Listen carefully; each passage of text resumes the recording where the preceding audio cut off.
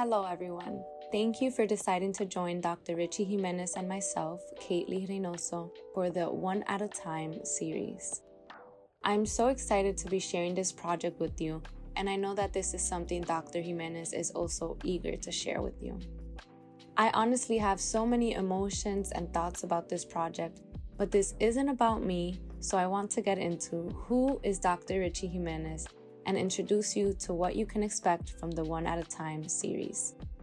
Dr. Richie Jimenez is a New York City-based gang interventionist who grew up in the Bronx neighborhood Mott Haven.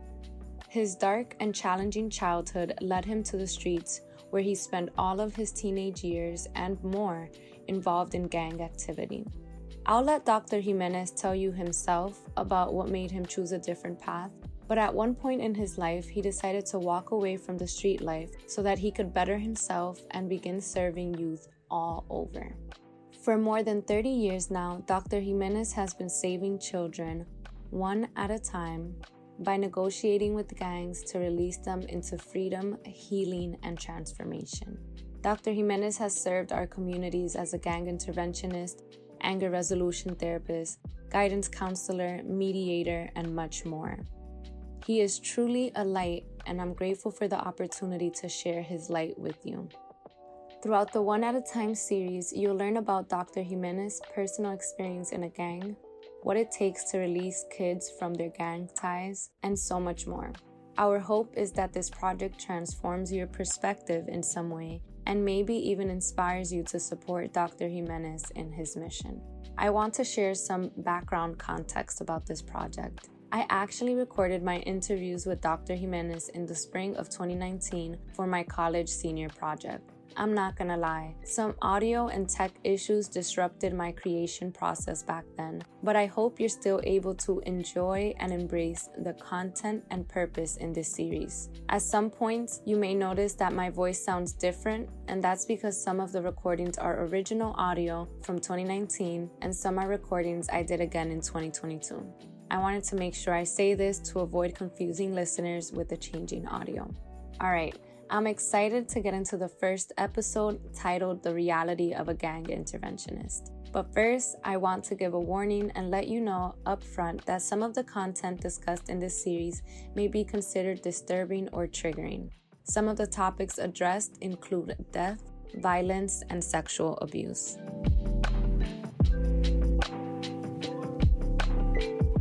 How would people in the community describe you? They would describe me as an honest, loyal, passionate, and most importantly, a real person. Because you know how they say in the street, real recognizes real? Mm-hmm. So they're able to trust me. And they definitely see me as a person who cares and never gives up. Is this true for kids and adults in your community? Absolutely. These are young people, adults, everyone in the community, because they've seen, the change. Mm-hmm. Because I wasn't such a good person when I was younger, which I guess we'll talk about, later on.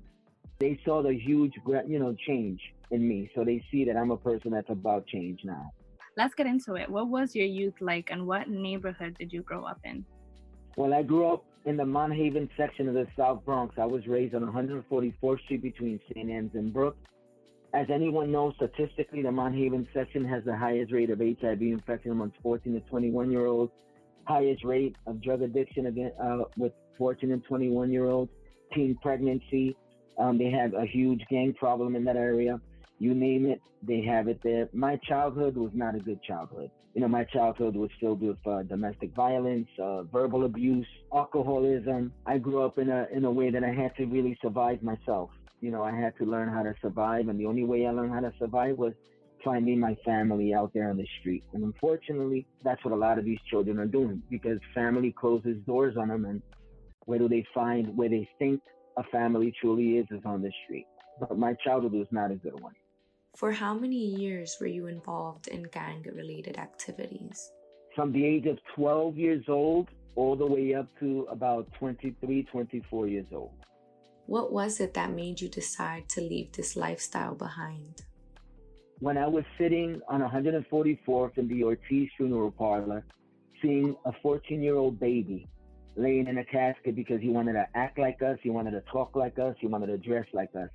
And as I sat there, I had that epiphany, that realization that, wait a minute, we're killing each other off, not only for a color of a flag that we're wearing, but for neighborhoods and corners that don't even belong to us. We were feeding poison to to our people, and that's what made me realize. At that point, I had that epiphany. I said, enough is enough, because getting shot didn't do it. Getting stabbed didn't do it. Getting jumped didn't do it. What did it was seeing that baby in that coffin. And I think that was it. That was the last straw for me. That's when my whole mindset changed, and I decided, it has to be about change, not about, continuing this, atrocity that we've been doing. After this realization, how easy was it for you to just step away from all of this? The unfortunate thing is that I had such a high status that I was able to walk out. I was able just to drop everything and leave everything. Other people don't have that, that ability. Other people don't have that chance that I had, because, I had that status. I had what you would call OG status back then. So I had a lot of employees. I had a lot of people that were under me who just continued with the mission that, unfortunately, we as a group decided to create. There were 84 of us. 54 of them are in St. Raymond Cemetery. The rest aren't there. The rest of them are in prison. The only one that's out is myself and my godbrother, because we chose a different route. We chose education as that route. But they're either dead or in jail for life. There was no other option. And this is the type of message that I'm trying to send these kids on a daily basis, that there's no retirement from this business. It's either you're going to go to jail if you don't make a decision to change, or you're going to die. And are you still in touch with some of these people that are in prison? Oh, yes. Yeah, I still meet with their families. I still meet with the children. The unfortunate thing is, I think that I've been to more funerals in the last, I would say, 10 years than I've been to birthday parties. But I still keep in contact, like, with their parents. Like, when I go, I take groups to this thing called Listen, Learn, and Live to Sing Sing Prison. So I take gang members up there so they could see what they're doing and what may happen to them. And I'll see people that I grew up with. And the only thing I could do is just nod my head, because we're not allowed to speak to them. We're not allowed to engage with the prisoners. So that's a heartbreak for me, because here you go, guys that I grew up with playing stickball and baseball and football are now in prison for life, and all you want to do is just run up to them and give them a hug and ask them how they're doing, but that's not a possibility. But yeah, I still keep in contact with the families. If there's any need that they have, I try to help the families as much as I can. How were you able to develop a professional career and get back into school? Can you tell me a little bit about how that was for you? I knew that the only way out of that community, the only way out of that neighborhood is through education. So I got my high school diploma. I got, a GED, which I'm proud to say that at that point, because of my behavior, no school wanted me, no high schools wanted me. I was thrown out of 2 high schools, and no other school wanted me, so I was forced to take a GED, and that's fine. Then I went and I got an associate, and I became a juvenile correction officer. I did that for 14 years.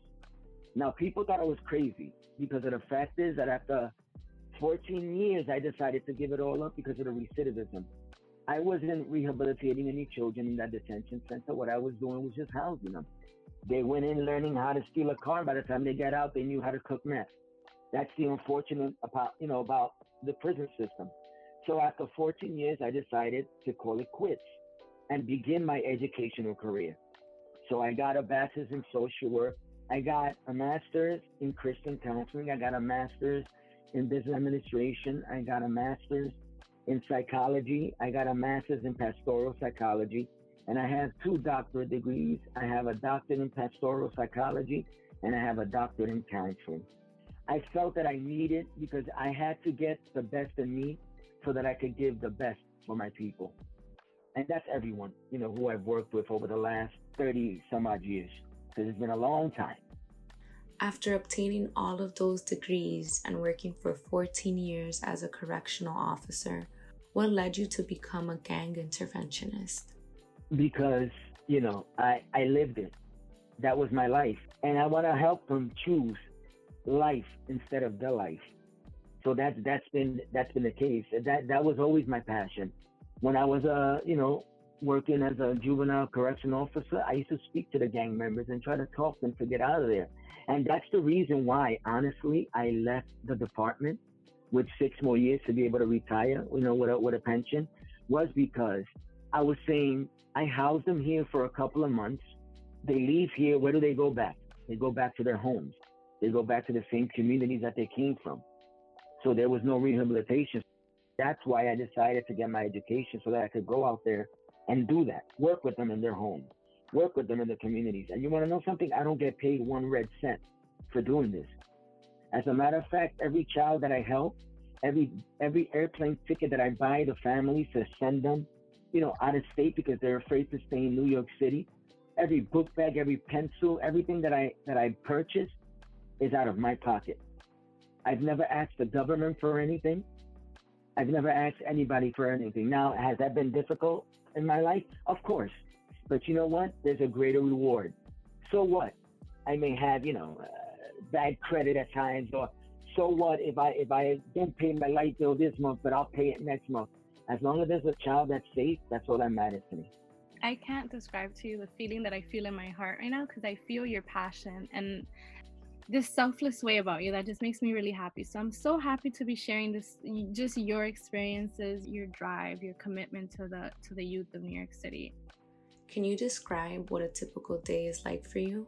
You ready? Here it goes. I wake up at 4:30 in the morning, every single morning, no matter what time I go to bed, because I get up and I pray and I meditate. After, at 5 o'clock, I'll take my dogs, because that's also Zen for me. I take them out for their morning walk. And then I'm supposed to be in my office at 9 a.m. I get there at 7:30 a.m. because I like my staff, as soon as they walk in, the first person that they see, I want them to see me, because I want them to feel supported, right? Because a lot of people don't feel that their supervisors support them. During the day, I'm counseling, I'm giving group counseling, I'm going into classrooms and doing workshops. I'm doing a lot of individual counseling. I'm doing like immigration clinics. I'm doing all types of things trying to help the people within the community of the school. As soon as I leave my office at 5 p.m., I drive to Washington Heights, where I work 2 days out of the week. I work with an organization there where I work as a team program coordinator there. So basically what I'm trying to do is empower these youth to make better choices. And the beauty of it is that 6 of the children that work with me in the evening there in that job in Washington Heights were former gang members that I helped be released from a certain set. So I'm very proud of that. So those 6 people, what do they do? They work for the team program. So basically, we have a thing called facilitators, which are like the adults that run like certain clubs and groups. These are the young people that work as assistants to these facilitators. And then on Tuesday and Thursday evenings, what it is I give them workshops, whether it's college workshops, whether it's changing your mindsets workshops. So every Tuesday and Thursday evening, I'll give them a workshop. What do you do after finishing your job in Washington Heights? Then what I do is I go, oh, people think I'm crazy, but I just love it. This is my passion. I don't ever call it work. So when people tell me, are you going to work? I don't go to work. I follow my passion. So my morning job, my full-time job is my passion. My evening job is my passion. And then what I do is when I leave at 8:30 p.m. from the other place, I'll go down to my own neighborhood in Mount Haven and spend time there. Spend time there speaking to the community. Spend time there speaking to the homeless. Spend time there speaking, to everyone that I can encounter, to let them know that there's an ability to change. So yeah.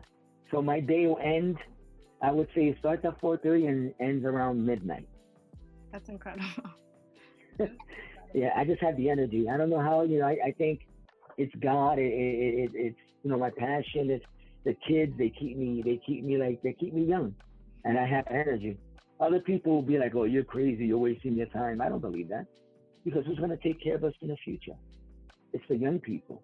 And if the young people aren't cared for now, be aware of what's going to happen in the future. So that's why I have this passion and this energy and this love and this drive. I call it a drive. People that own Fortune 500 companies are like that. They have that drive. They have that mindset, right? That, we could rest later. The work is now. I rest, a couple of hours, 2 or 3 hours. That's good enough for me. You literally nap. Have you ever considered doing this work with a nonprofit organization? No, it's for profit, right? Even though it's nonprofit, but it's really for profit, right? Because if you think about it, they say, well, we're a nonprofit organization, but in order for them to get money, they have to have what? Kids. And the kids aren't really about the kids, it's about the numbers. Because the more numbers they have, the more money they'll get. So it's for profit, even though they say it's nonprofit, right? And am I saying that that's all the organizations? No. Just a lot of them that went into my neighborhood, the neighborhood I grew up in. Just recently, it was so heartbreaking because I was interviewed by a TV channel and we went into my own neighborhood and we took a tour of my own neighborhood and the reporter was shocked at how much lack of resources are in that neighborhood.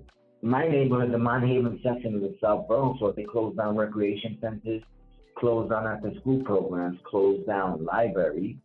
The only library they have in the neighborhood, they have a little like a trailer park outlet that their kids go in there. But they built a prison right in the 2 blocks away from the elementary school, across the street from the middle school, and 3 blocks away from the high school. So what message did they send? Right? So this reporter was in shock because I showed them all the lack of resources that are in their neighborhood. So hopefully that message got out and hopefully we'll be able to do a little change in what I've been fighting for years.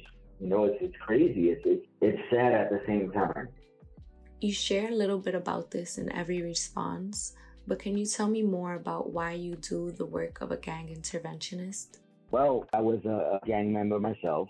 Getting shot didn't change me. Getting stabbed didn't change me. Getting jumped didn't change me. Sitting in a funeral parlor on 144th and Willis Avenue for a 14-year-old baby that wanted to act like us, talk like us, dress like us. Sitting there at his wake, he was murdered. They shot him to death.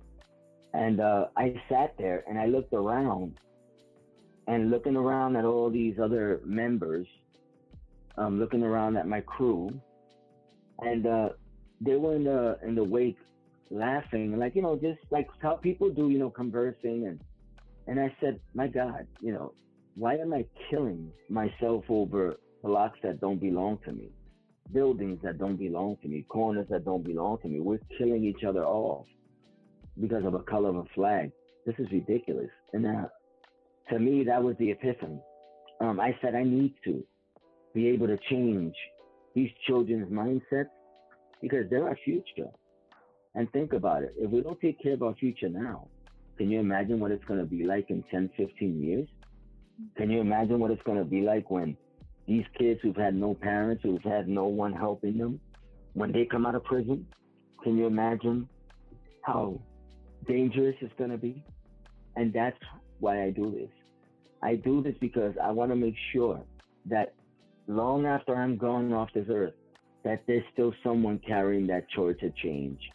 Long after I'm gone, I want to make sure that the world is left a better place. Because people always talk a good game. Oh, I want to do this or I want to do that, but they never put that foot forward. So that's why I do this, because I hear people talking a good talk. I hear all these wonderful programs that go into these communities and, we're gang interventionists and we're this. But can I be real with you? They don't do shit. They go in, they take the government money, they'll throw a little party where they bring a little DJ and kids come and get their faces painted. And that's what they do. They're not real. They're not going into the projects. They're not going into the war zones. They're a lot of talk. That's all they are. And I'm saying that publicly. Como boricua que soy, que no tengo pelo en la lengua. Like, I say it like it is. That's been a blessing and a flaw at the same time. Because anybody who knows me knows that I don't hold anything back. I'll let you know right off the back, and that's the truth. The government has failed these children. Agencies have failed these children.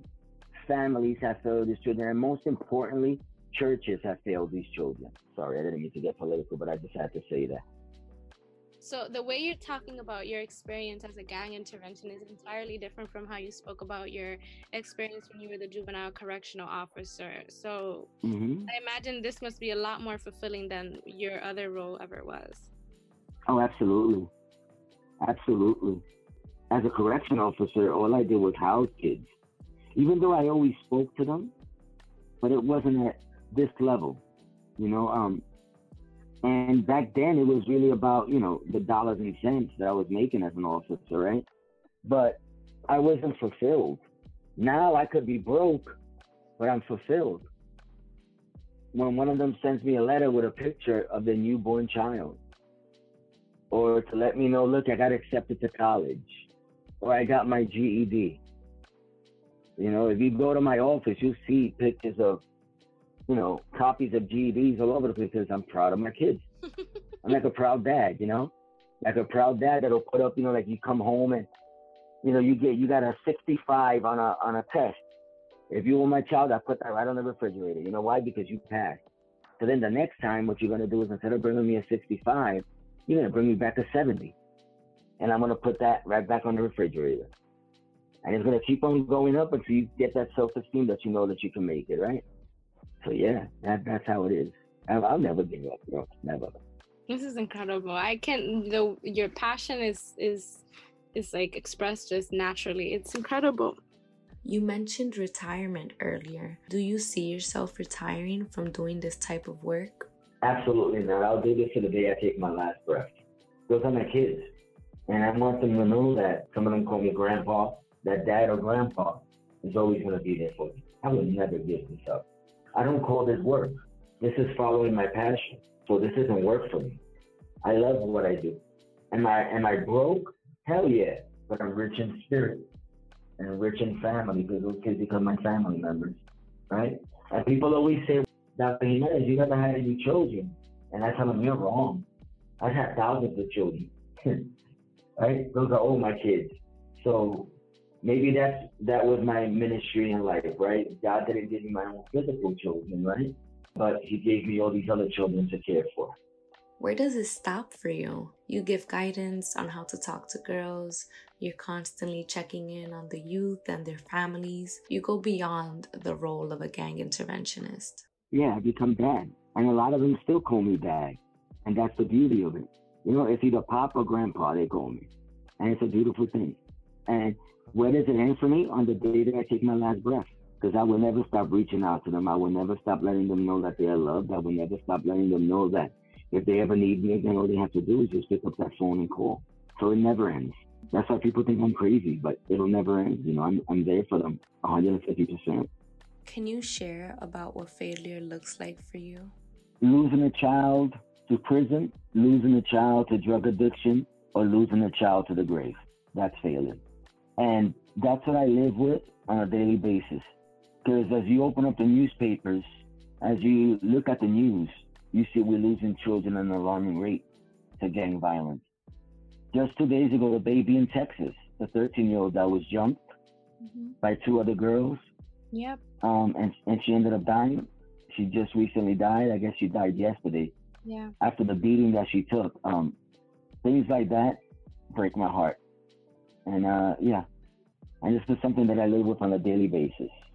Even today, as I was being interviewed, it was surreal because of the fact is that there were so many people, right? There were guys that I had grown up with that, I guess are recently out, but they're addicted to drugs. And, they were calling out my street name as they were walking by, right? And I kind of felt really broken, because I'm saying, wow, if I would have had the knowledge that I have now, could I have saved them back then? Right? Because even as a little kid, I always had the ability, right, to have people surround me, and I always had the ability to speak to people. But back then, it wasn't about positivity. Back then, it was about money and power, right? I wish I would have had the knowledge now, the knowledge that I have now back then. Maybe some of those guys would have been saved. Dealing with these types of failures is probably challenging in many ways. What do you do for yourself to take care of your mental health and overall wellness? One of the things that I've learned to do is do a lot of meditating, a lot of meditation, a lot of prayer. I love any type of body of water. So if I'm feeling very overwhelmed, if I'm really agitated, what I'll do is I'll fill up my tank and I'll drive to any type of body of water and just sit there and focus, in the ocean or in a river and just meditate on that. I also lose myself in books. I love to read. I'm not much of a TV watcher, but I like to sit there and I like to read. That helps me wind down.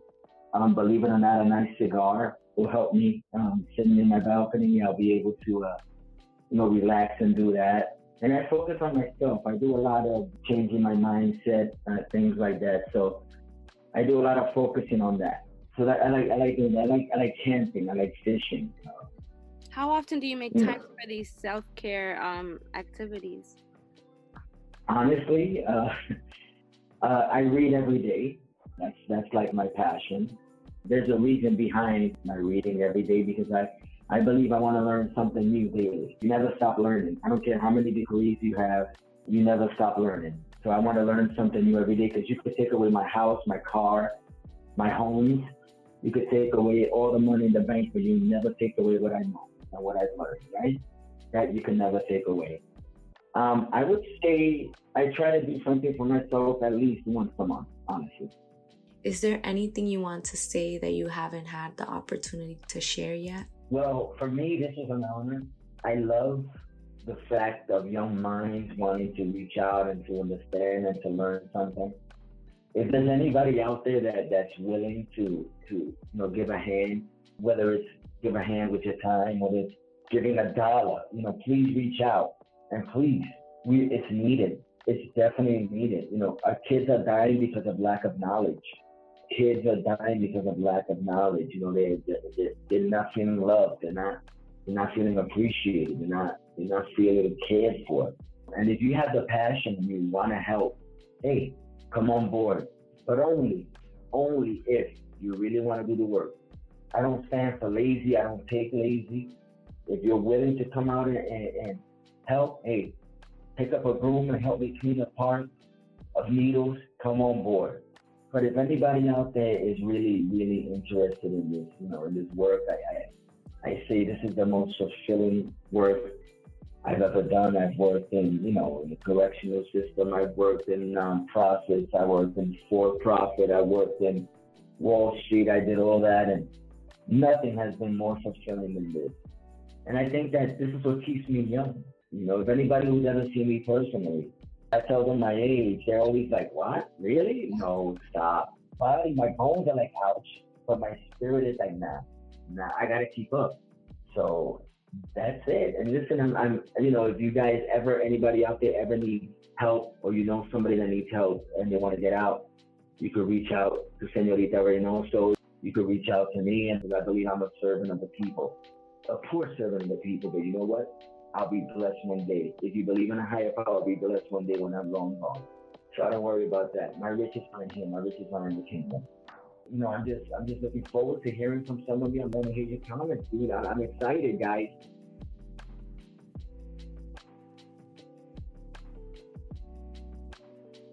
Wow. What a man. What a community leader. What a power he holds in his service and commitment to our youth.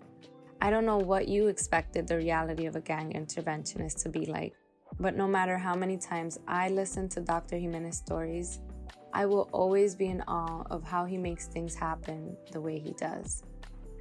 Together Community Collective is dedicated to putting a spotlight on devoted community leaders who serve with love, integrity, and purpose. It is an honor to begin this initiative by sharing the stories of Dr. Jimenez. I hope that as you continue the series, you are compelled to begin serving others in your own ways or inspired to support Dr. Jimenez in multiplying the impact of his mission. If you are interested in contacting him to learn more about how you can collaborate with him, you can reach him via email at drrichiejimenez@yahoo.com. That's drrichiejimenez@yahoo.com. You can also find his fundraiser linked in my Instagram bio. That's @together.tcc. Dr. Jimenez and I thank you for taking the time to connect with this project. If you're tuning into the series on Spotify, please interact with us via the question and poll linked to every episode. Share this series with a friend or leave a comment. We look forward to hearing from you. I'll catch you in the next episode.